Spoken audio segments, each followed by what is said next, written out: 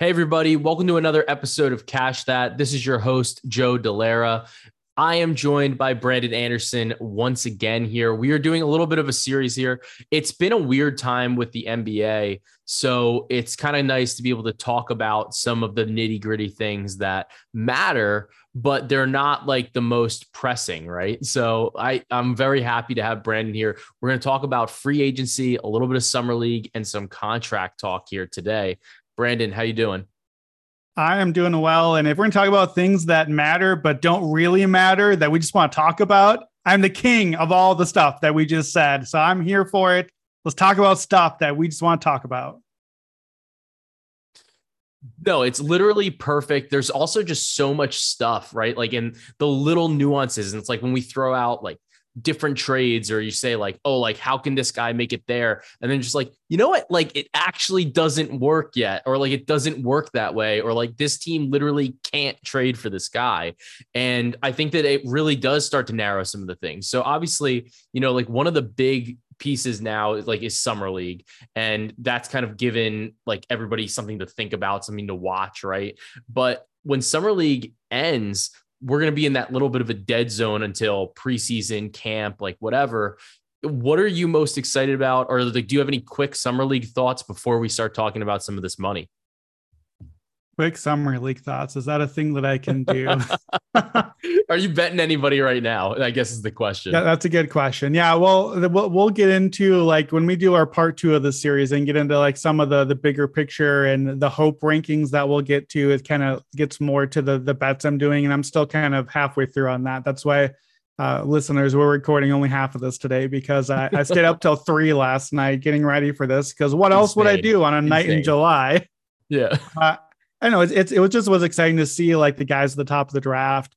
We wanted to see the Thompson twins because we hadn't seen them play actual basketball. Apart. Yeah, we got one game of Amen. He looked awesome. He looked so good. Like the thing with these rookies, especially, you don't want to focus on the shooting numbers. You want to focus on really any of the numbers. You want to see the flashes.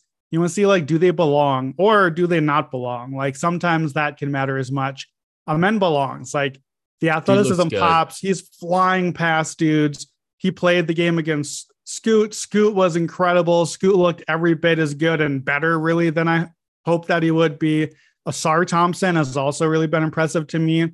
Less flash, but just like you can just see both of those Thompson twins, the feel for the game. Like they got it. And yeah, I ended up ranking them very conservatively on my draft board. I think like 9th and 11th overall, just because I was like, I just haven't seen enough in real play, and I'm willing to miss on these guys. And I'll do like a re-rank, and I think I had them in third, like in a possible Scoot tier or next after him, just because I didn't love a lot of the upside swings, and I moved him way down. He's the one I had lower. I had him 11th below Asar. Yeah. I think he's probably back to third now. Even from one game, which is crazy. But just like to see it in an actual context of like that game, the Rockets Blazers game was like basically an NBA game. Like it was awesome. We're only missing like 3 dudes from the actual rosters in that game, other than all the Rockets free agents we'll talk about. So yeah, it was fun to see those guys. Brandon Miller struggled early, has been better, still hasn't super popped. Like I think Miller versus Scoot is already looking like a pretty awful decision that we kind of thought already. Wemby struggled for game 1 with all the cameras, did fine game 2. Like apparently everyone's too good for summer league. Like you got your jersey on. Yeah. Like if you played, I think like you'd put up like 24 and 10 and be like, Joe Dallaire, too good for summer league. Put him in bubble wrap. Get him ready for the season. Like we're out of here. Like nobody can play summer league. Everyone is too good now for summer league, I guess. Yeah, it's definitely a weird thing. We'll talk about it more and like some of the implications of how these rookies are playing, how these guys are playing a bit in the second segment that we're doing together. But just figured I'd tease it a little bit there before we get into like the nitty gritty of the cap. With the salary cap, right? So there's the new CBA that was like a million pages long. Brandon has actually been using it as a pillow to try to absorb it through osmosis. But the cap, to put it plainly, the cap is increasing dramatically, right? 10% raises per year for a while, roughly, right? So 2 years ago we were at 112, what was it? 112 million. Now it's 136. And then they have all these aprons. What do we think about this? Like, the money is bonkers. Yeah. It used to be like the vet minimum was a lot less. And then now all of a sudden it's like 12 million, or like, no, not the vet minimum, the mid-level rather, is now all of a sudden like 12 million, 13 million. What are your thoughts on the exponential growth of the cap and how it's going to impact the teams? Yeah. So with the new CBA, it can only raise 10% at once. So we don't know. Everything is projection right now, but where everyone's expecting the monster TV deal to come in over the next couple of years, and then there to be this huge cap increase. And because of the Kevin Durant Warriors thing from a while back, they now introduced what they call cap smoothing, which is, hey, rather than the cap going up from 136 million to 190 million overnight, and oh my God, every team has $50 million in space. Oh, look, the Warriors have room for Kevin Durant now. Like that didn't go well for anybody. Well, went well for the Warriors, went poorly for everyone else. And honestly, for Kevin Durant's reputation, which, hey, Kevin, you're probably listening to this. So, hey, thanks for listening. I hope you're listening to this. If you want to be a guest, please come on. Yeah, definitely come on to Joe's. I probably won't I'll give you too much crap. You come on Buckets and talk to me. So I think though, to me, I want to start with the numbers here just because it's important, like, to look at the numbers. So like you said, 2 years ago it was 112. It wasn't too long before that we cracked 100 for the first time. 100 was nice because like a lot of these salary slots, the max salaries, everything is by percentage of the team's cap. Well, $100 million, super easy to figure out the percentage. It's just like move the decimal a couple spots and you get the salary. But when we're looking at 100 and we're used to seeing I got used to around that range, what an average starting salary would be like 15 million.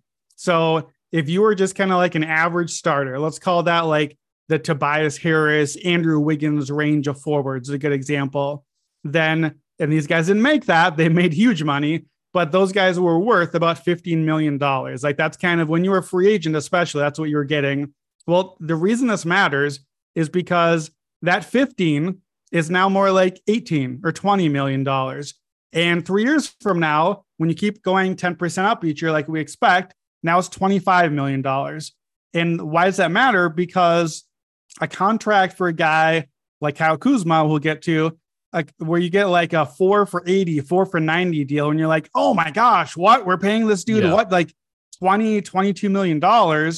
That number matters because it's changing so much. And an average starter that used to be 15, as recently a couple of years ago, 15 million now is worth 25 million. A backup where if you're not a minimum guy and you were paying a backup like that, the mid-level, the 8 million, the 9 million, 10 million range, well, that's now like 12 to 15. Now you're back to where we were at starter money. Pretty soon, even 20. So some of these guys that, the Max Strus and the Isaiah Stewarts of the world, where I'm like, I didn't even want to give these guys any money. And all of a sudden they're making like 64 million. Yeah. And the sticker shock is huge. And on the other end too, the Damian Lillards of the world and the max contracts. And we get like the rookie deals come out 5 years, 200+ million. And oh my gosh, Damian Lillard's going to be making $60 million. That's terrible. Well, it's probably not great because he's going to be older for that year. Yeah, it's right. Get worse. Right. But an average max player is now probably about $50 million player. Like that's about 36% of the cap. So even like comparatively, if you could pay fairly, and you can't because that's what the max contracts are, Nikola Jokic or Giannis or Embiid, like one of the guys at the top of the league, their value to a team is like at least 65, 70, 75 million. Like, probably if you could, probably more like 100 million. So like contracts matter because you only have so much room. That's why this stuff is interesting because I'm all about team building. You only have so much contract space to put all your guys together. This matters. The dollars had to start at the top because we need the context. And even though I'm the numbers guy and I've been, sleeping on the CBA and all of that, even I would react to these deals that, like the Strus deal and the Stewart, and like, oh my gosh, what is this deal? And then I kind of pull back and like, I still don't love it. I still don't want to pay these guys that amount, but like to have a guy that even is like a sixth man or an eighth man and pay them like 10 million a year, 12 million. it used to be that was like a super onerous contract and it was eating up this huge chunk of space. But in a few years, $180 million cap, and then like soon after that, $200 million. All right, well, that's now like a $4 or $5 million deal compared to what we're used to recently. So it's the context matters because you need the numbers to not give you just the sticker shock. Like it's easy to just see a huge number and automatically be like, oh, this deal sucks. And look, some of the deals suck. We're going to tell you some of the deals suck. But just even a simple thing that I did here is assuming 10% raises, every deal right now that you sign for $3 million, 3 years from now is worth $4 million. That's how quickly the 10% increases go. So like any long-term deal you sign right now, the longer it goes, the less dangerous it can be from a dollar standpoint, because the rules limit how quickly you can go up per year. And it's not as high as the 10% that the cap is going to go up. And so like the long salary is eating less and less of your cap the further it goes out, especially like on a rookie extension where you're still getting the rookie year right now before the extension even starts. And so you're getting like an even smaller piece of the pie later on. So just to kind of set the table for a lot of the stuff we're going to do on these contracts. No. And I think that one of the things that's interesting, right, and there's a level of nuance to it as well, is now under the new CBA, I think it starts this year. If not, it starts next year. You can only go into the season with less than 10% of your salary, like to hit the floor, not spent, which is super significant because like last year, for example, like Oklahoma City did that. They just took on like these contracts and they're just like, well, yeah, like fuck it. Like we'll take that contract in the middle of the season, or like, we'll do this, we'll do that. We're going to go into the season with all this cap space. And like, suddenly you're in a position where you can basically buy bad contracts off of teams so then they can go and get somebody else. Now that's not really happening. Now you need to have like a player that you can actually do something with that's successful, that's useful. So I think some of these bad teams, quote unquote, bad teams with a lot of salary cap space, you're going to see these like big deals where they're going to sign somebody, the contract, and you're going to be like, what on earth is that contract? But it works because it's a tradable asset. Maybe it's on a shorter deal, or like it's a non-guaranteed second year or something like that. And then it's a tradable asset because you're going to trade him to a team that's a contender that maybe does have that type of like onerous contract, and you're going to be able to get draft compensation back, like whatever. And I think that kind of leads you to some of these deals like the Bruce Brown deal, right? So Bruce Brown just got an insane amount of money. And people kept saying like, oh, Denver's going to keep him. Like he wants to stay in Denver, yada, yada, yada. Bruce Brown has literally made like $12 million in his career. And like the amount that he's going to be able to make is it's like $22 million this year. Like it's insane. It's so much money. Like you can't leave that on the table, but there are some hidden details in that contract, wouldn't you say?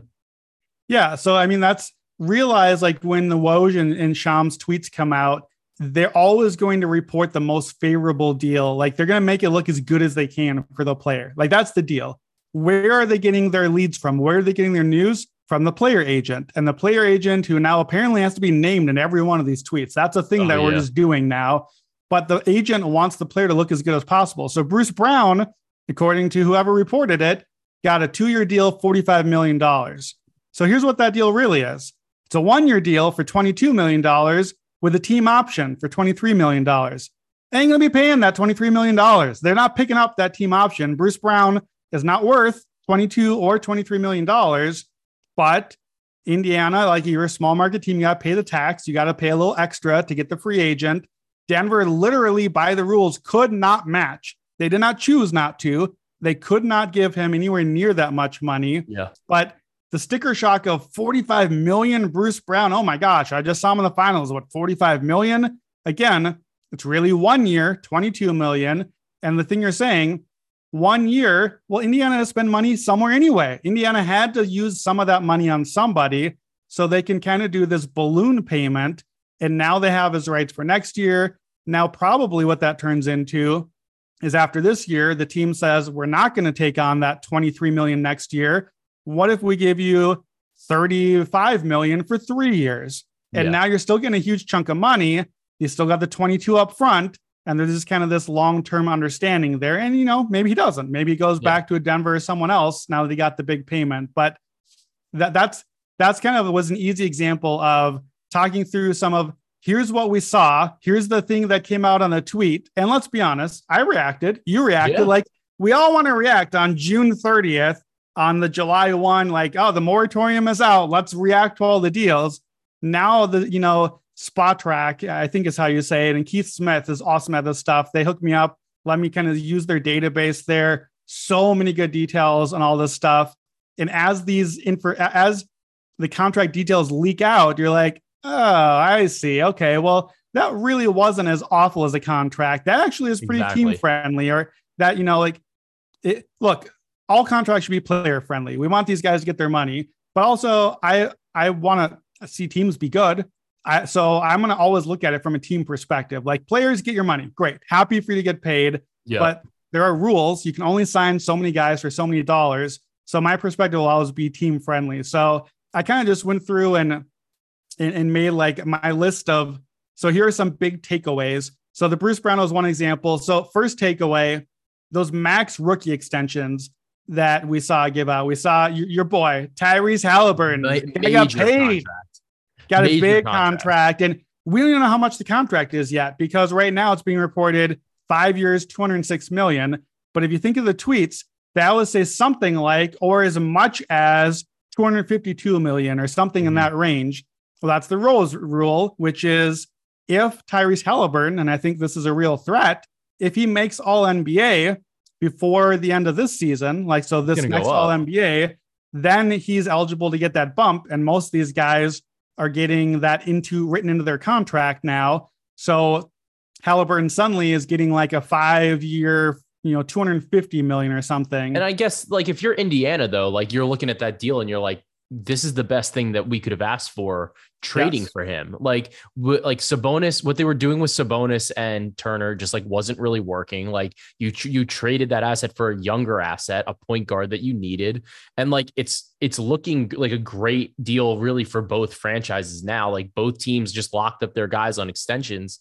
This is a good deal for them. And I think it ties into like what you're doing with these other guys like Bruce Brown, right? Like you have this young core and you have these like younger budding stars, and you're like, all right, well, like, let's sign these guys. Like, even if you have to overpay them a little bit, let's see who fits. Like, let's see who pairs well with this guy. And then you're not going to have those deals where, like, previously there was a point where there were 7-year contracts in the NBA. Like, those don't exist now, right? So like, you can get close with the way extensions are and like when guys are extension eligible, but like players were signing like legit 7-year contracts.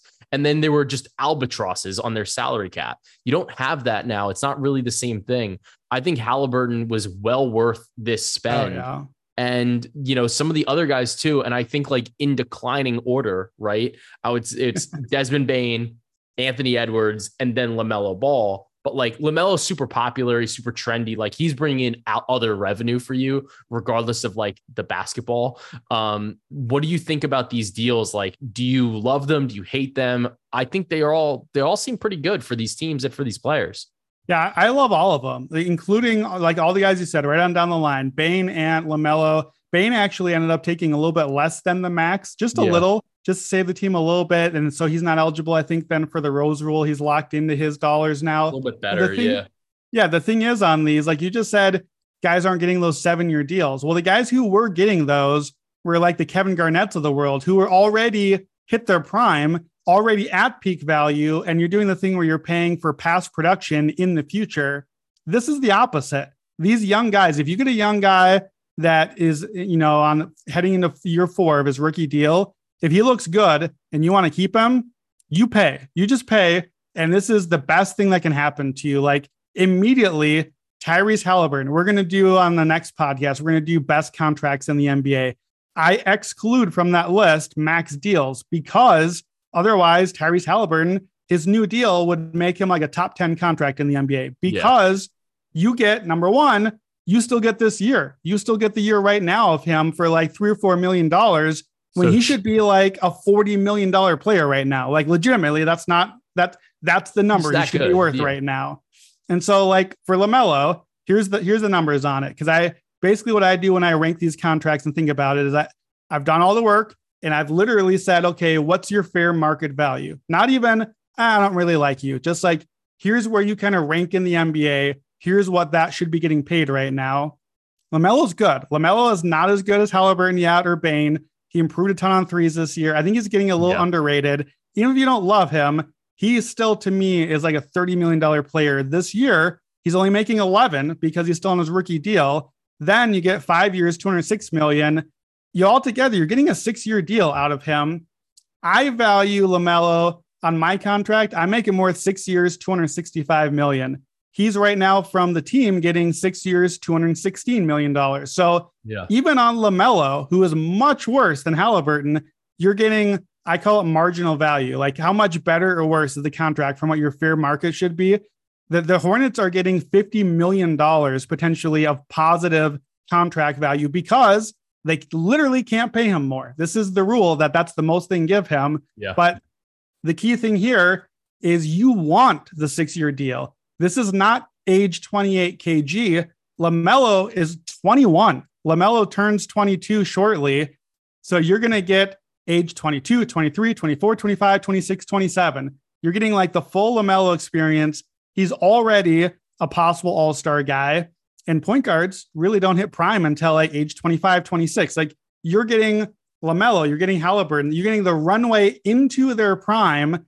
And you're going to get this huge value of a contract. You want the 6 years because you want the full youth hitting their prime. And with a salary cap going up, the more you can do now where there's a cap on the value, you want the cap on there because like the last year of this deal, 6 years out for these guys is capped at like 40, 42, 45 million. Well, that's what Halliburton's worth right now. And so he's going to be worth more and more and more as the cap goes up. He might be valued at like a $60 million player by then. And now you have this huge value contract where we get like Jason Tatum right now, where he signed the max, but the max was capped. It was his rookie extension rule. And he's only making like 30 million this year. Well, clearly Jason Tatum's worth a lot more than 30 million. So you want these guys like, again, sticker shock. You see the 200 and you're like, really? LaMelo, Anthony Edwards, is he even that great yet? Like, these guys are all worth it. Every rookie max extension was a great deal and great for the team. Yeah. And I think it ties into the fact that gives you that rookie extension, I think is critical to winning a title. Right. And like, you have to win a title on these guys. Like, I mean, you don't have to, right? Like certain teams, like they're not really gunning for titles. Like that's not really, I think that people say that's the goal for every NBA team, but it's not. We know it's not because a lot of it comes down to money. And like, it goes into like the apron and stuff like who wants to pay tax? Like what kind of profit do these teams want to make? But that's not what the players are saying. That's like, what's ownership. That's a different call. Right. But when you have players on these types of contracts where there's some value to them, it allows you to then like potentially overspend on those guys that are like role players. And you're like, I need this guy on my team. Like we don't win a title with a bad 6, 7, 8 in the rotation. Like it just doesn't happen. There's too many things now. Like we saw it. We've seen how like Denver, for example, there were certain players. It's like in one series they played, next series, like, not so good. Next series, like somebody else kind of stepped up because of the roles that everybody kind of had to play. The only ways to really do that are getting value free agents, making good trades, but then also like having the internal development to have a lot of these players. It's very hard to just literally buy a team like from scratch, right? Because you just run out of money and the window is not long enough. So with this, it allows organizations to say like, well, all right, we know what money's tied up here. We know what's money's like tied up here. Let's try to move some pieces around so we can actually contend. Maybe it's a 2-year window, but like that's a good opportunity for us. So it leads you to these deals for like guys like Beef Stew, Max Strus, Gabe Vincent, where you're saying like, whoa, like that seems like a lot of money. But at the same time, these teams, some of them are very willing to spend into the tax and are willing to be hard capped potentially, but also they're kind of getting some value there because like their max guys are basically saying like, well, they can only get paid so much. So what do you think about these other guys? Like Miami kind of has lost a lot of their role players here in their kind of pursuit, or so to speak, of Dame. What do you think about these deals in terms of their value for the teams that sign them? Yeah, I think Max Strus is a good example of what you just said, where Cleveland right now has Darius Garland on his rookie max extension. They've got Donovan Mitchell on his rookie max extension. They've got Evan Mobley pre-extension. They'll get his max extension eventually. Yeah. So they've got like 7 more years of Evan Mobley at value. And they've got, I think, 3 of Garland and 2 of Donovan Mitchell. All of those are favorable contracts that Cleveland is getting a discount on because the rules literally won't let them pay more than what they can.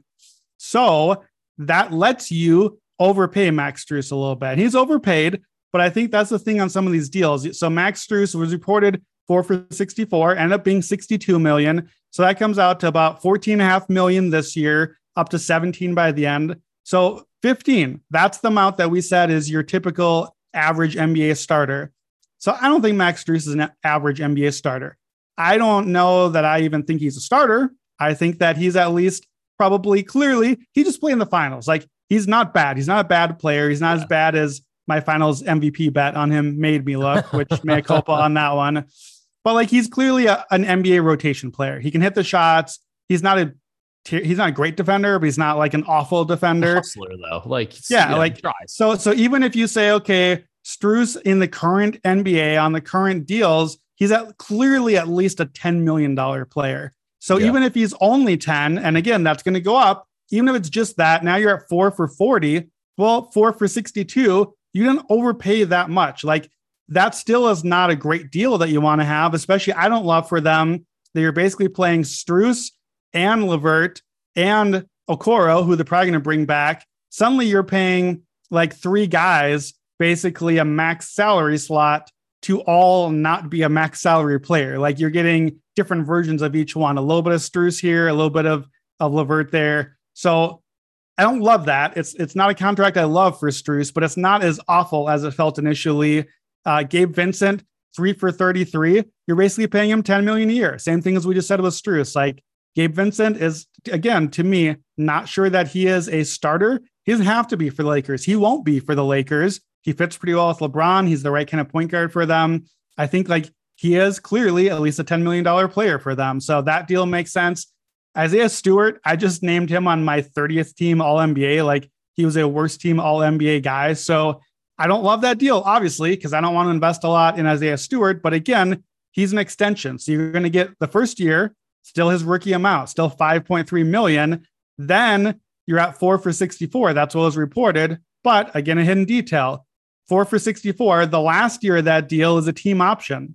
So either he doesn't get paid that amount because he's not worth it, or he's worth it. And now you have a deal that's 5 years out and he's 27 then, and then the deal ends up worth it. So I don't love these deals. The Stewart, Strus, Vincent, they're not my favorite deals.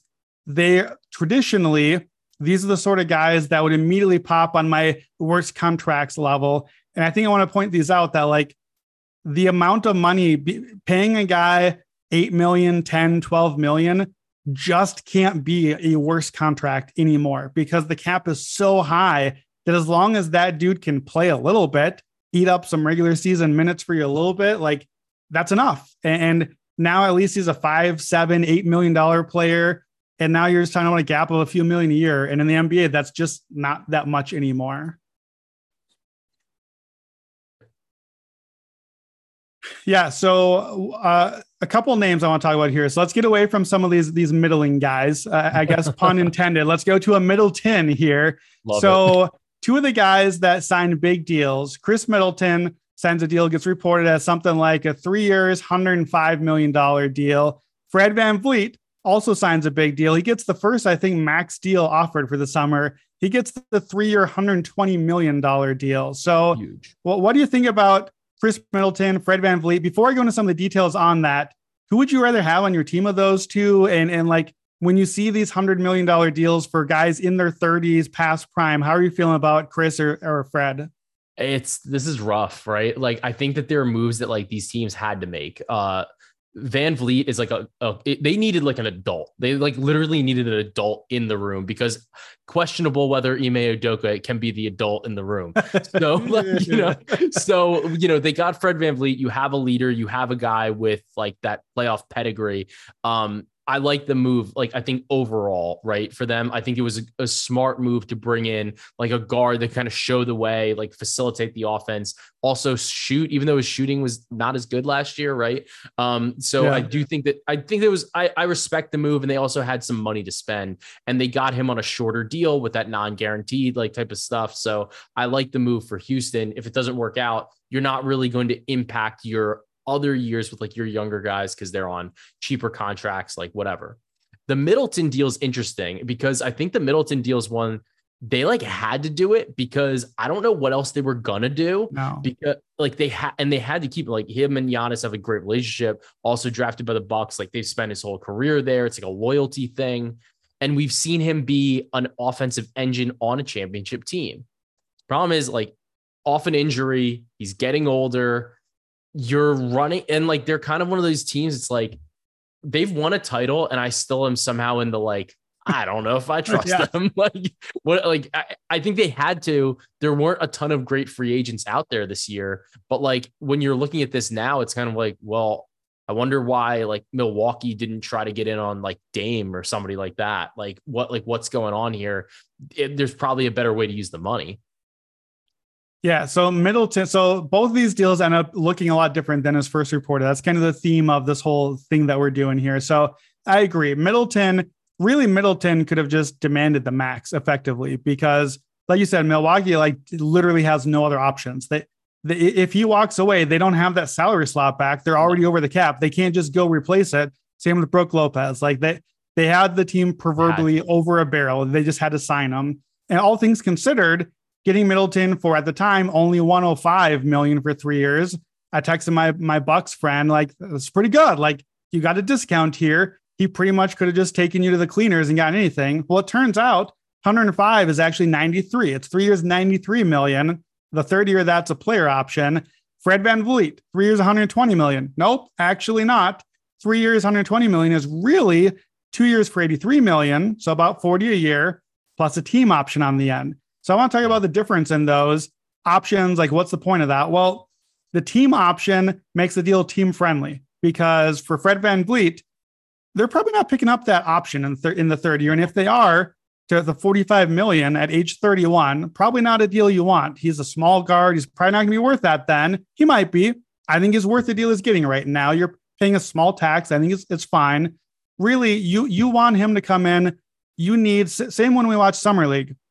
When a summer league team has a point guard, like an adult to run the team and run a real offense, Houston hasn't played real basketball since James Harden left and possibly before James Harden left, if we're being totally honest. But like to have an adult on the court who can actually settle things down and run real offense changes everything for development for these guys. Like you're paying a tax on, and frankly, he's going to get in the way. That means less shots for Jalen Green. It means less time running point for Amen Thompson. Theoretically, that's not good. And like 5 years ago, I would have been like, oh, this is a terrible signing. What are they thinking? Well, you need to develop your guys, and sometimes you need a Freddie to come in to help the rest develop, like to get Jabari Smith a couple open looks, to run some pick and roll with Şengün and help him learn what that's like, rather than Kevin Porter Jr. being the guy doing that all the time. And rather than like Jalen Green just, chucking up a shot or doing his own thing, taking it to the basket again. Like Freddie will run the offense a little better.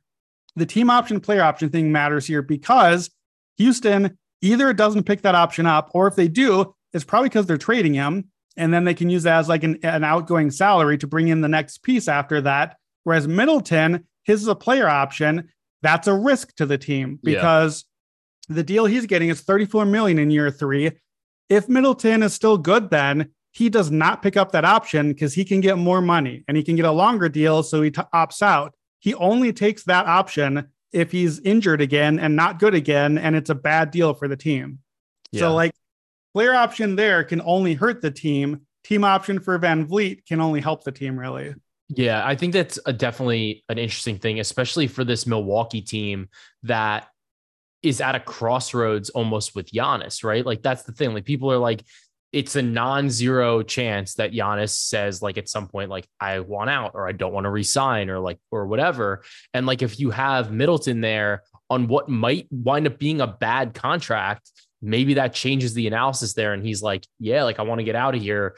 You know, we haven't won. This doesn't work. Like whatever, like we had the 1 year, but that's it. So I do think that these non-guaranteed contracts are interesting, right? So like the player like the team option player option is a thing that like we've been we understand the nuance of it. It's like, it's fairly straightforward. Now, like we're starting to see football contracts in the NFL or in the NBA rather.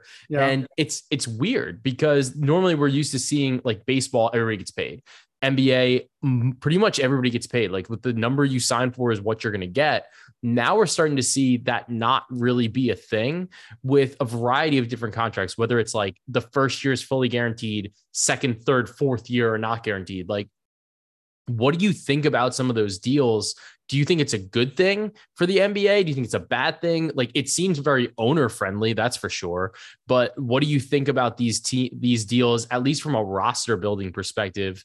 It has to be, it's got to give, I think it would give superstars a little bit more like comfort than like if teams sign guys, they're like, well, like whatever, like if they're not on the roster next year, they're not on the roster. Yeah. To me, again, I'm always like, players get paid. Like, I want you to get your money. I'm always going to think of this as a GM. I'm always going to think from that perspective. I'm not a player. I'm not a GM either, but I can more easily identify as a GM. So I'm always thinking about team building and how do we get the right team? And so let's talk about some of the Houston contracts here to kind of flesh this out. So we did the Van Vliet one. Instead of 3 years, it's really 2 years. It's buying a 2-year window. You talked before about you got to spend, you got to get to the minimum anyways. So Houston had a ton of money available. Another thing is that because the cap is going up so much, there aren't as many really bad contracts for teams like Houston to have to eat. So teams are no longer like, oh my gosh, you got to get this guy off our hands. Here's all of our picks to do it. There aren't as many bad deals to take on anymore. So Houston got to spend somewhere. So they spend it on Freddie. Well, here's a couple of guys, the non-guarantee stuff. Jock Landale, who our guy took DeAndre Ayton's spot in the playoffs at center for Phoenix. So he goes to Houston. I think if we're being totally fair, it's probably more moves the needle for Phoenix that he's not there anymore than it does for Houston. Yeah. I think it's probably a nice backup to Şengün, kind of similar style player. So he gets a 4-year, $32 million deal. Nope. It's a 1 year, $8 million deal. And another year for 8, another year for 8, another year for 8. The entire deal is fully non-guaranteed. Bizarre. So why is that good or bad? I think it's a little bit of both. I don't think Jock Landale's worth $8 million this year. I don't think he should be getting $8 million. That's more than he should make. But by agreeing to the non-guarantee part, that's team friendly for Houston. They're not on hook for all of it. And they can use this in a trade now because they can trade away an $8 million salary slot to another team where the other team's like, cool, we don't want him. We just needed some salary in the deal. That's the rules. We have to take some salary back. Jock Landale, goodbye. We're not guaranteeing you your salary is gone. It's like a magical, invisible salary slot that they can include that way. I think that's the fascinating part about it, right? Like you can include him in trades. And then also I think it's great because we've seen Landale, like using him as for this specific example, we've seen him be useful for a playoff team, like specifically, right? That's interesting now where a team could say like, hey, like we want him right now. Like we think it's worth $8 million this year to have him at the deadline or like whatever it is, like another 4 million, because we can just be like, see you next year. Like we don't need to pay you. Right. Like we're not worried about the tax this year. We're worried about the tax next year. We'll pay it now. This team is good. We're healthy. That might be like the piece that we need. Yeah, exactly. And like Houston, another one of those, Jeff Green, another adult in the room. They did not bring Jeff Green in to like take a lot of minutes. They brought Jeff Green to just be a dude. Like Jeff Green's going to teach Tari Eason all the stuff that Jeff Green knows how to do as this kind of like, I play the 3, the 4, the 5, a little defense, kind of jackknife offense. For every team. And like, he's like, here's what it'll be like if you play on the 27 teams I've played for before. Like Jeff is there to do that. But so he got reported as a 2-year, $16 million deal. Again, that's not what he's going to get. It actually ended up going higher. There's some like weird incentives included there. So it really ends up being close to like a 2-year, 19+ deal. But team option in the second year. They're not going to pay the team option. They're not picking him up for that. Or if they are, they're doing it because they're including a salary in a trade. Again, gives the team some options. Yeah. It's a 1-year deal for just under $10 million. Well, so is that good or bad for Jeff Green? I don't know. Jeff Green's 37. Is he worth $10 million? No, like he's not a $10 million player. Not for Denver, the title team. Definitely not for Houston, who is not doing anything right now. Like he is not worth $10 million for them. He gets his money. Honestly, I think that Jeff Green, that's like his third or fourth most he's ever made in a year before at age 37. So it's that championship glow. He comes in, he gets the money. He takes on the extra amount because it makes him look good in the market. It makes him look good to his fans. You agree to that $16 million quote unquote deal. It's kind of a fake number. The fourth guy for Houston, of course, Dillon Brooks. So we won't do much Dillon Brooks right now. Unfortunately, there's not much hidden about the Dillon Brooks contract. Dillon Brooks contract is just Dillon Brooks getting paid. There's no options. There's no hidden money there. It's 4 years for 80 as it was reported. Turns out that was low. A very rare case where the number reported was lower than the real thing. Houston ended up having a little extra money after their business and just chunked it onto Dillon Brooks' salary. So the good part about his is they did declining, meaning that he makes more this year than he will each year after that. It goes down. Well, that's value because right now is the worst his contract will ever be for them. And it's bad. It's a very bad deal, 4 for 86. But each year it gets progressively less bad because his salary goes down while the salary cap goes up. So rather than being a cost of, like 8% of the cap, it starts to go down, down, down from there. Sorry, I think 8% is even too high. I'm doing the math on the fly. But Dillon Brooks, not a lot of hidden details, but at least it does decline that way. So that's a spot where the Houston had a lot of deals where they paid big dollars. Van Vliet, 120, Brooks, 80, Landale, 32, Green, 16. All of those deals, other than Brooks, are nowhere near the amount that they actually said to pay them. So that's where Houston gets away with, like, all these players get to win the press conference. They get their money announcement and the team gets some options and some flexibility. They can use Van Vliet, Landale, Green in trades. They can use them down the line, or they can keep them if they want. That might be an option, but it gives the team some options and it gets Fred $83 million for 2 years where, like, no, he did not get the 120, but he got $83 million. It's pretty good. He came out just fine on this deal. Since it's in Texas, the no state income tax. So it's a little bit extra money. So it actually does create like a really interesting scenario for these players to be like, look, sure. Like, I guess I'll sign up for this because worst case scenario, like all these players, I think most players are just like, yeah, like I'm going to be fucking awesome. Like they want to bet on themselves, right? Like we've seen this like over and over, like unless somebody's got like an injury, they're like, yeah, like I can play great. Like I can be worth this contract. And then like, that's what the mentality is. You get these guys basically in a contract year every year. It's kind of like, it's kind of awesome for these teams in a way to be able to have that flexibility. But the other team that I think did pretty good in free agency, right? But like, I think Houston did a decent job. The Lakers did, I think, a great job, right? Like they, outside of, I guess, really last offseason, right? Like we've seen Pelinka do like a pretty good job in terms of like what he's been able to restructure this team as and like reconstitute the team. They've got a ton of, they brought in some new guys. They kept some of their guys that they signed. The Reeves contract, I think we have to start with the Reeves contract. Gosh, the Reeves contract, I think, is the best contract of the offseason. Yes, 100%. Like the guy's awesome. And I mean, the deal is great. It's 4 years, $56 million. I think the thing that's interesting and people are like, well, how did they get them for this deal? How did we get him on this deal? It's like, it seems relatively cheap.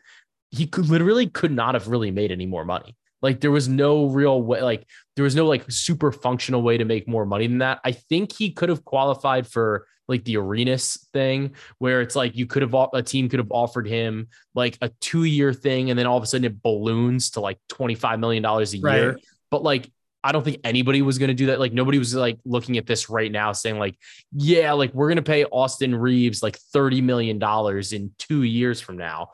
So the Lakers kind of knew that, I guess. Let me correct you a little bit here. So like the Spurs were a team that was talked about here. So I had a tweet of like, come on, Spurs, offer Reeves the max. Like the most that a team could have offered him, I think a team could have given him something like 4 for 96 or 4 for 100, somewhere in that range. And for the Spurs or whoever that would have been, that's a totally normal contract. They don't get Arenas ruled on it. They just have like a 25 million per deal if they get it. But because the problem here is Austin Reeves was a restricted free agent. So that means that the Lakers then have a 7-day window to match. And the timing, the calendar problem is massive here because they literally can't offer the deal until July 6th or whatever when the moratorium starts, like not even July 1. So now all your cap gets tied up until July 13th because the Lakers are like, screw you, Spurs. We're definitely going to match the deal. We want to keep Reeves around. We can't replace him. But thanks for screwing up our business. You just made us pay double. So as a token of our appreciation, we will wait till literally the last second on July 13th and then match. And guess what? Free agency is over. Nobody is left to take your money anymore that you couldn't offer to anyone else. And that $100 million that you thought you had tied up to Reeves is nobody. And now what are you going to do with that dollar? So, and you got to get up to the floor. You have to get to the floor. So it's like, it's even worse now for that. Right. So like Austin Reeves actually gets screwed on this because of the rules. Now, this is a thing the CBA did address. The rules changed so that from now on, I think starting next year, it's a 24-hour wait period. It's not a 1 week anymore. So like now maybe that changes. Maybe Austin Reeves gets paid next year. In this case, I believe it was a 4 for 52. Even that ends up not being, that was the max the Lakers could offer legally. Like that's the rule said, that's the most they could give him. They gave him a player option. If he's anywhere near as good as he looks so far, he's not picking up that option. He's worth way more than what he's getting. He'll make 12 million this year. He would make 15 million on the option. Again, 15, that's an average starter. Reeves was an average starter from All-Star break on and in the playoffs. He was at least an average starter.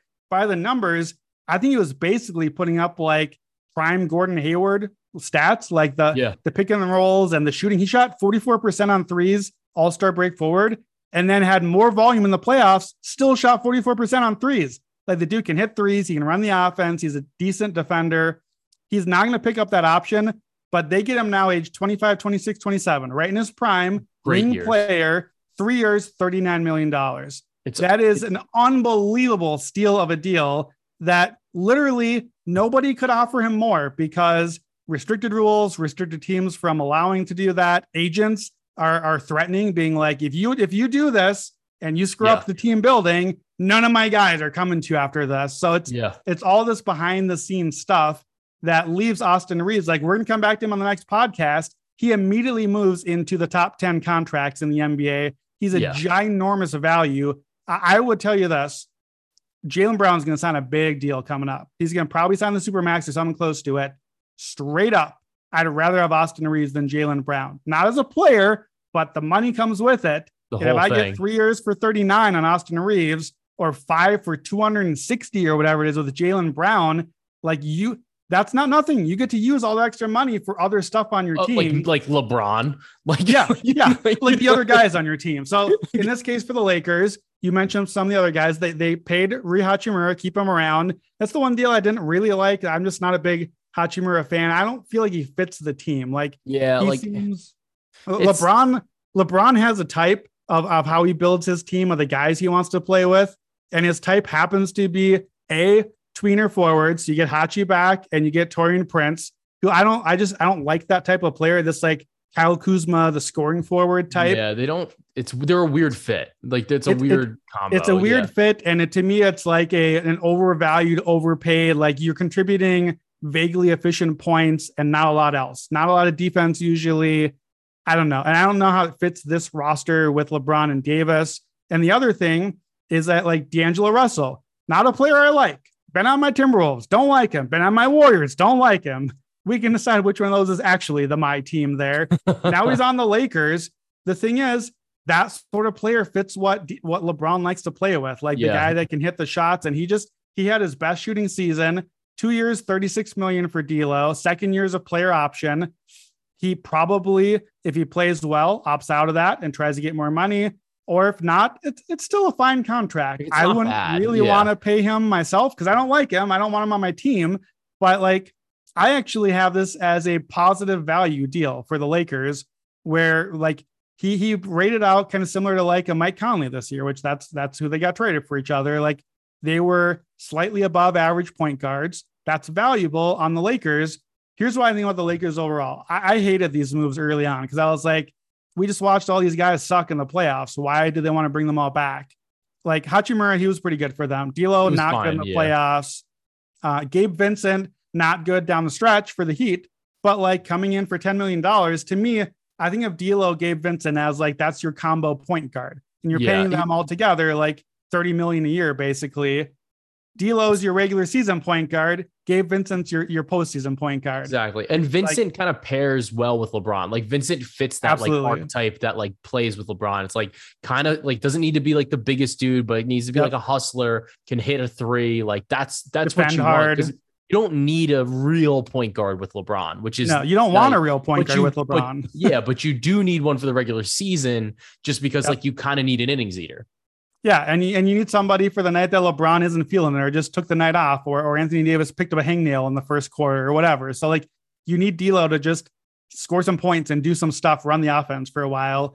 So like I think it makes sense for that. I think to me, that's what I kind of view Hachimura and Prince as. To me, my takeaway from the Lakers is I hated the moves at first. Looking back, I think actually the contracts they got, obviously Reeves I love. The rest are pretty good. I think Hachimura is a little over. But overall, Vincent's a pretty nice deal. I did not think that early on these. I slandered all the moves. Big picture, I think the Lakers improved their regular season a bunch. I think that they got a lot of good regular season innings eaters. I don't know that it moved the needle for the playoffs. Like other than Reeves is great. Reeves is great, yeah. I don't know that like they brought in Cam Reddish, Jackson Hayes. I like that. Those are cheap guys. They're talented.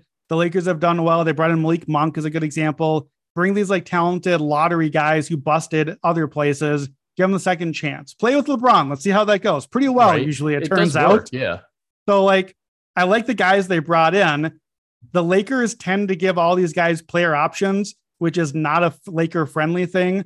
Like it's just like lazy GMing to me because it like Jackson Hayes, Cam Reddish, if those guys are good, you want them to be good on a deal that you paid them for like 3 years. So now you get them good for cheap.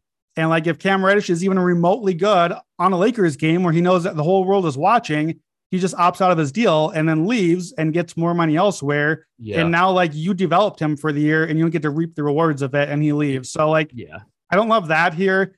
I'm not convinced that really any of this moves the needle in the playoffs at all. Like, no, I still feel like it's LeBron, it's Davis, it's Reeves. And I don't know any of the rest of these guys.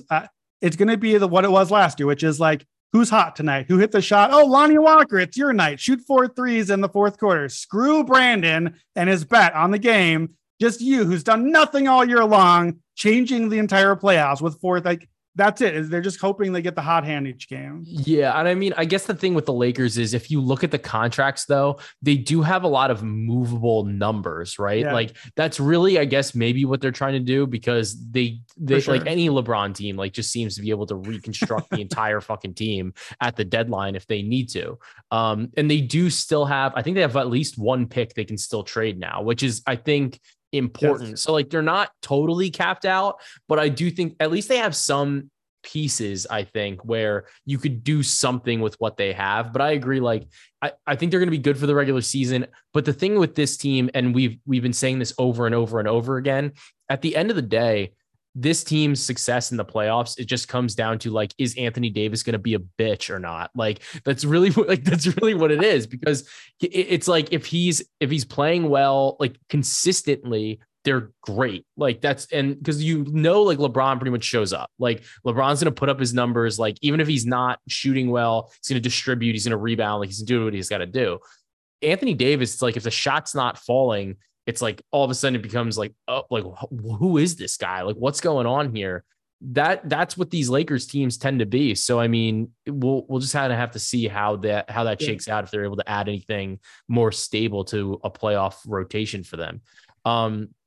Another team that is very top heavy in terms of their talent, right, is the Phoenix Suns. So obviously they made waves with the Bradley Beal move that was an interesting trade. And I think different than a lot of these other trades, right? Because Beal had that no trade clause, full no trade clause. I literally don't think that another player is going to get a full no trade clause unless they're like LeBron. That's about it. Like, and even then, like, you're just not going to trade LeBron. But like Bradley Beal, it's crazy. Like, he could literally dictate exactly where he wanted.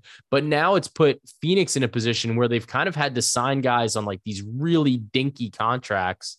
Who's your favorite of their minimum contracts that they got here? I mean, I feel like Eric Gordon has to be the guy that you mentioned first. He got a little more than the minimum. Actually, like that. So interesting. Almost all the Suns guys they brought in got similar to what the Lakers did. They got the player option. In order to give them the player option, then the Suns had to pay a little more on the front end of the deal. Like instead of like $2 million, like $2.5 million, something like that. For the Suns, that's not a small thing. Their 4 dudes are $200 million just on them alone. Like they're only even allowed to sign these minimum guys because you literally have to be able to fill your roster out. Like the rules state you're allowed to sign minimum player contracts. So that's what they've done here. Matt Ishbia actually paid effectively like $10 million extra to bring in Eric Gordon, Josh Okogie, Keita Bates-Diop, Yuta Watanabe, Damian Lee, Drew Eubanks. Like all of these guys, he paid an extra $10 million to give them a second-year player option rather than just a 1-year minimum, because maybe that goes well and you stick around. And now the Suns want to keep you around. Maybe you opt out, but now the Suns have rights to pay you and keep you, like bird right sort of thing, rather than just you being unrestricted and walking to somewhere else where they can't match it. Like this is giving them some flexibility. They have to do it. Like they don't have, they got no draft picks left. You in the new rules, you can't do buyouts anymore. If you're over the second apron, like the Suns are, this is it. This is what they got. Yeah. Yeah. This is the roster. So I like Eric Gordon. I like him, but I don't like, in a weird way. I sort of feel like Eric Gordon is a worse version of Bradley Beal, who is a worse version of Devin Booker, who is a smaller, maybe worse, I'm not sure anymore, version of Kevin Durant. Like it's all just like talent. Hooper's hoop, right? Yeah, it's all redundant and guys on the ball. I think Gordon can adapt a little bit. Like I think he can defend. He was a good defender earlier in his career. I think, I think he's the 5th guy right now. Like if you put the 4 stars, if you had a closing lineup right now, he might be it. I think it should be Josh Okogie, who is pretty good for them, who is a good defender. If he can hit a shot a little bit, I liked him. Keita Bates-Diop is the other one that caught my eye. Like he posted really good numbers this season. Like the advanced metrics on him, small sample, but he looked good. He's a guy I like coming out of the draft. He's bounced around a little bit. He kind of fits, I think, what this team needs as just like a combo forward who will defend, who passes pretty well. To me, those are the guys. They clearly prioritize shooting, like everyone that they brought in. Yeah, like Watanabe is a freak. Like unreal shooter. Unreal. Yeah, shooter. Like they know they need the shooting. They know they need the threes because the guys they have on the roster are not a lot of 3-point shooters. So like everyone, if you got signed by Phoenix, if you're listening, hello, because Kevin Durant told you to listen. He's our number 1 fan.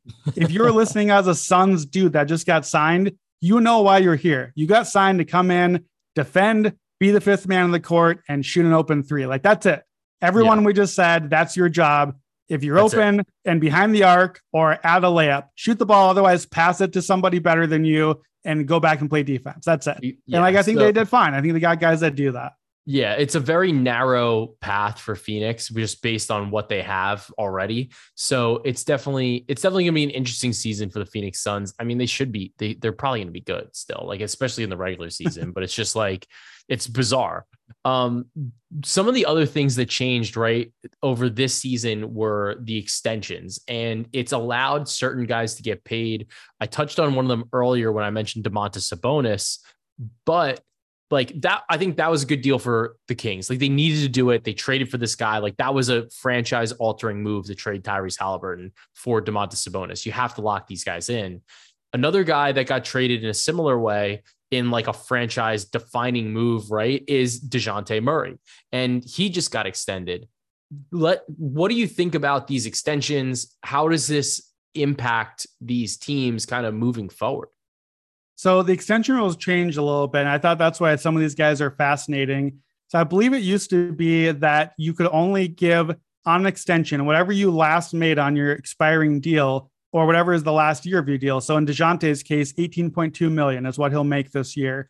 And this is why Jaylen Brown is going to get the Supermax, because they didn't have the extension rules changed in time. You could only give him, I think, 120%. So a 20% raise from your last amount was where you'd start the new deal. Well, now it's 140%.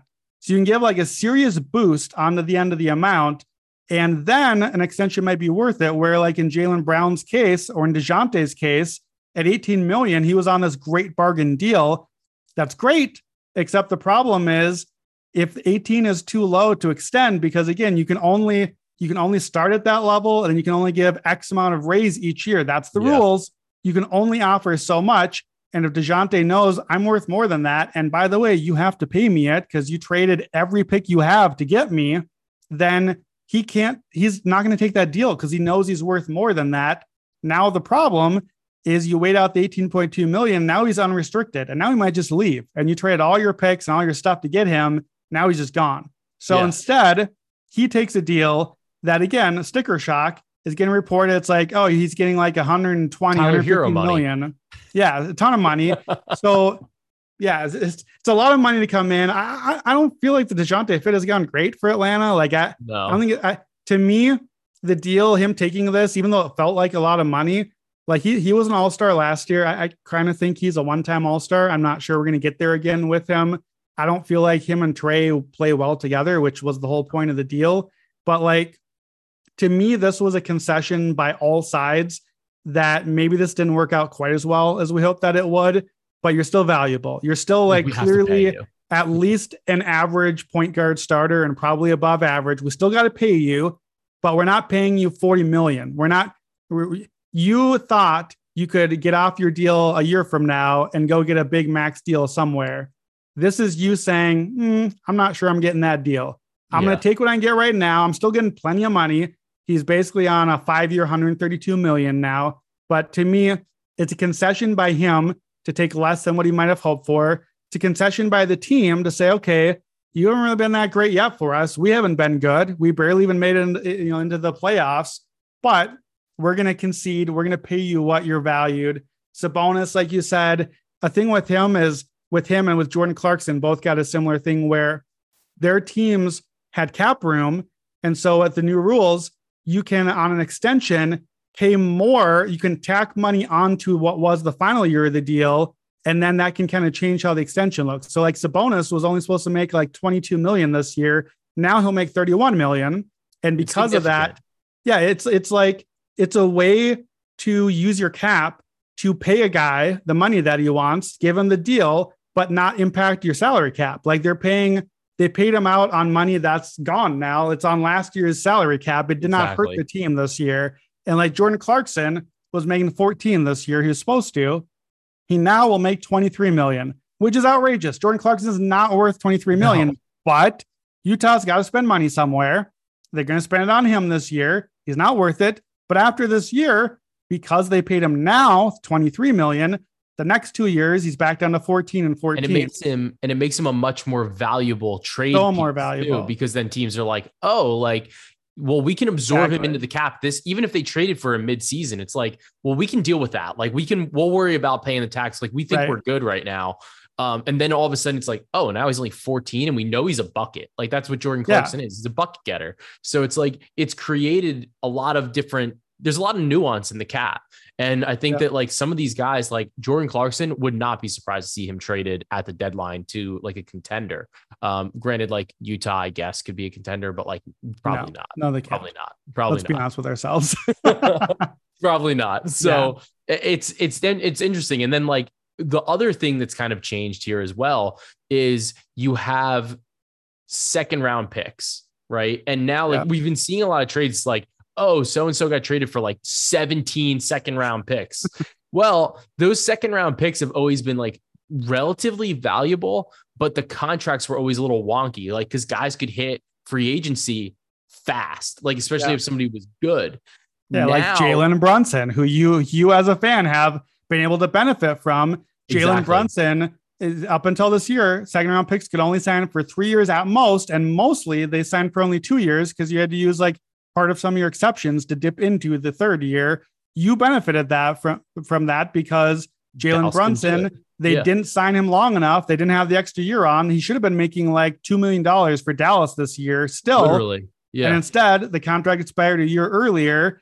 And then he was an unrestricted free agent, where now you can effectively treat your second round pick like a first round pick and give him a full 4-year deal and still have restricted rights at the end of the deal. So now you get Leonard Miller, guy for my Timberwolves, signs effectively a 4-year, $8 million deal, team option on the end. Some of these deals like Andre Jackson to the Bucks, Jordan Walsh to the Celtics. These guys are looking really good. I bring up those 3 names because they were all 3 that I had like top 15 on my draft board. So of course I like them, but I think they looked really good in summer. Walsh is flashing good offense for Boston. Andre Jackson, he was the star on the national championship team. I know. So I think he can make a difference for Milwaukee.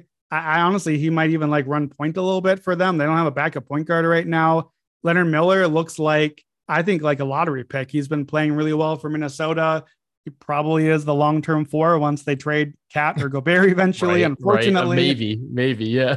Yeah. But so you're getting now, I think what we're going to see is the Nuggets. So the Nuggets traded and picked up 2 extra high second round picks. Now, I don't love the guys they took. Jalen Pickett, Hunter Tyson. I would have taken Andre Jackson, Jordan Walsh, the guys that I like. Yeah. But Denver signed both those dudes to 4-year deals. And you're basically getting them under $1 million this year and as high as $2.4 million at the end. Well, remember that year where they're $2.4 million, the salary cap is going to be almost $200 million that year. It's nothing.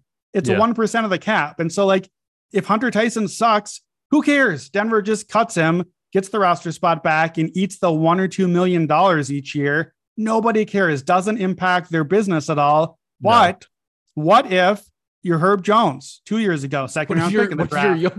What if you're Jokic? Yeah, what if you're Jokic?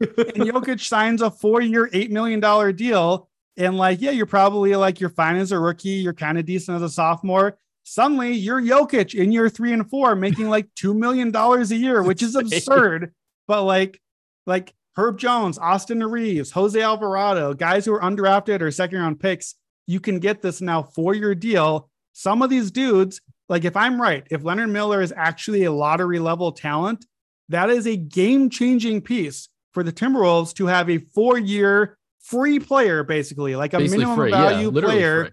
That as that team, as Rudy and Cat are being paid $110 million combined to have a $1 million Leonard Miller, who's maybe starter caliber by year 3 or something, is a massive value for a team. And I think the thing that's interesting about this is it changes a little bit of the value, in my opinion, of a first round pick, especially a late first round pick. Yeah. So when we're talking about this Dame trade, right? And Miami's well, we can offer 3 unprotected first round picks. The way I think that's what their number is now. That's what they can offer at the high end, right? If you project Miami to be bad, or to be good, Miami's always projected to be good, right? These are never lottery picks. They always seem to be good picks, right? If they're at the end of the first round, the edge at least then was well, we can sign the guy to a 4-year deal. Now it's these are even less valuable if the team is going to be good, because there's just less of a difference between that and a second round pick at this point. You're getting to get your guy a little bit earlier, but I have a feeling, and I think you're a draft connoisseur, realistically, but towards the end of the draft, teams are looking at the same player, but not really. I think at a certain point, the boards just start deviating dramatically, where it's this is our guy. We like this guy. And when you're in the second round, you're just I think everybody's stuff is all over the place. Somebody that you could have ranked 30th, another team has ranked 50th, just because at that point you're looking for different things. Maybe at that point you're drafting for fit as opposed to, as opposed to just talent. I think that second round picks now, and the fact that second round picks don't have any ties really, are going to be even more valuable, because it's just you could trade 5 second round picks. There's, I think Oklahoma City has 16 or 17 second round picks over the next 6 years.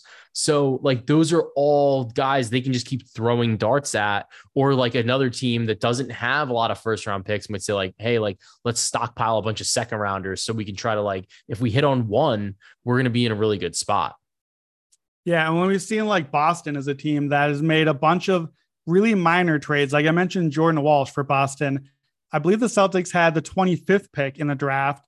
that came over as part of the Marcus Smart Porzingis deal. Like they upgraded from 35 to 25. Remember how the Celtics got quote unquote 2 first round picks? Well, they really didn't. They really upgraded from 35 to 25. That was one of the first rounders they got. Well, what they did is they traded back down from 25, I think, to like 33 and then to 38 or somewhere in that range. And they, along the way, they traded back down, got the guy Jordan Walsh that they supposedly wanted in the first round. Would have been nice if you took him. I had the plus 500 to Jordan Walsh go in the first round. We'd rather have that. But along the way, Boston trades down, gets the guy they want, gets him at a cheaper deal, still for 4 years.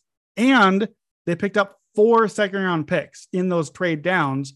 And now maybe that's the next Jordan Walsh down the line. Or in Boston's case, now that second round picks are a little more valuable, now you've got that as ammo. Now you can say, okay, hey, we need to get off of whoever's salary. We got to get off of Porzingis. It's year 3 of the deal. He's gotten injured again. Yeah. He sucks again. We got to get rid of him. Well, now we'll throw in 4 second round picks to get rid of him. And it used to be as recently as like a year or two ago, I was just like, who cares? Nobody cares about your second round picks. It's nothing. But I would say too, now, like, you know, we got to think of first round picks as not just all first round picks. Like, is it lottery protected? Is it a good team? Is this going to be like the number 5 pick or a number 10 or number 20 or 25? I think a second round pick, especially from a bad team, is effectively the same as the number 20 or 25 pick. Like, it's a late first effectively, especially with the contracts now. So like, and like 2 second round picks is basically like a fringe lottery pick. Like that's kind of like the sort of trade you might be able to make now. So Boston just picking up 4 second round picks, you know, throughout the draft and the process is not nothing. It's like they basically just added a couple late first round picks to the arsenal. And like, we drool all over everything every time Presti does that for OKC, but nobody notices because second rounders. And like on the flip side, you get teams, you know, now we're seeing like, I think Phoenix on their Beal deal. He sent every second round pick. Gave everything. All the second rounders are gone.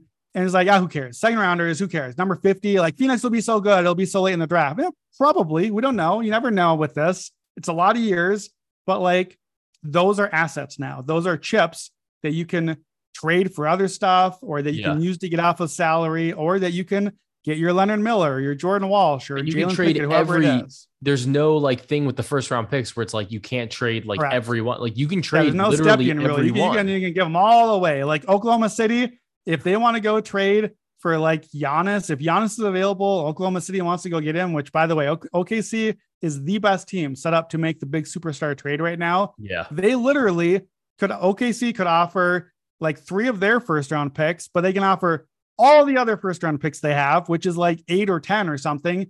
And they can offer literally every one of the second round picks. It's crazy. They could be like Milwaukee. Hey, you listening? We're going to give you literally 9 first round picks and 17 second round picks. Literally build a new team. Like one of these should hit. You can build multiple teams. Yeah. Like you can build 2 teams to play against each other.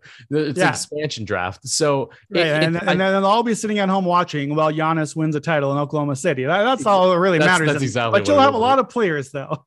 Exactly. So I think that there's been like just a lot of nuance with these contracts. There's been so many different moving parts, and it's really kind of led us to you miss some of the things that are going on, or like what exactly these things mean.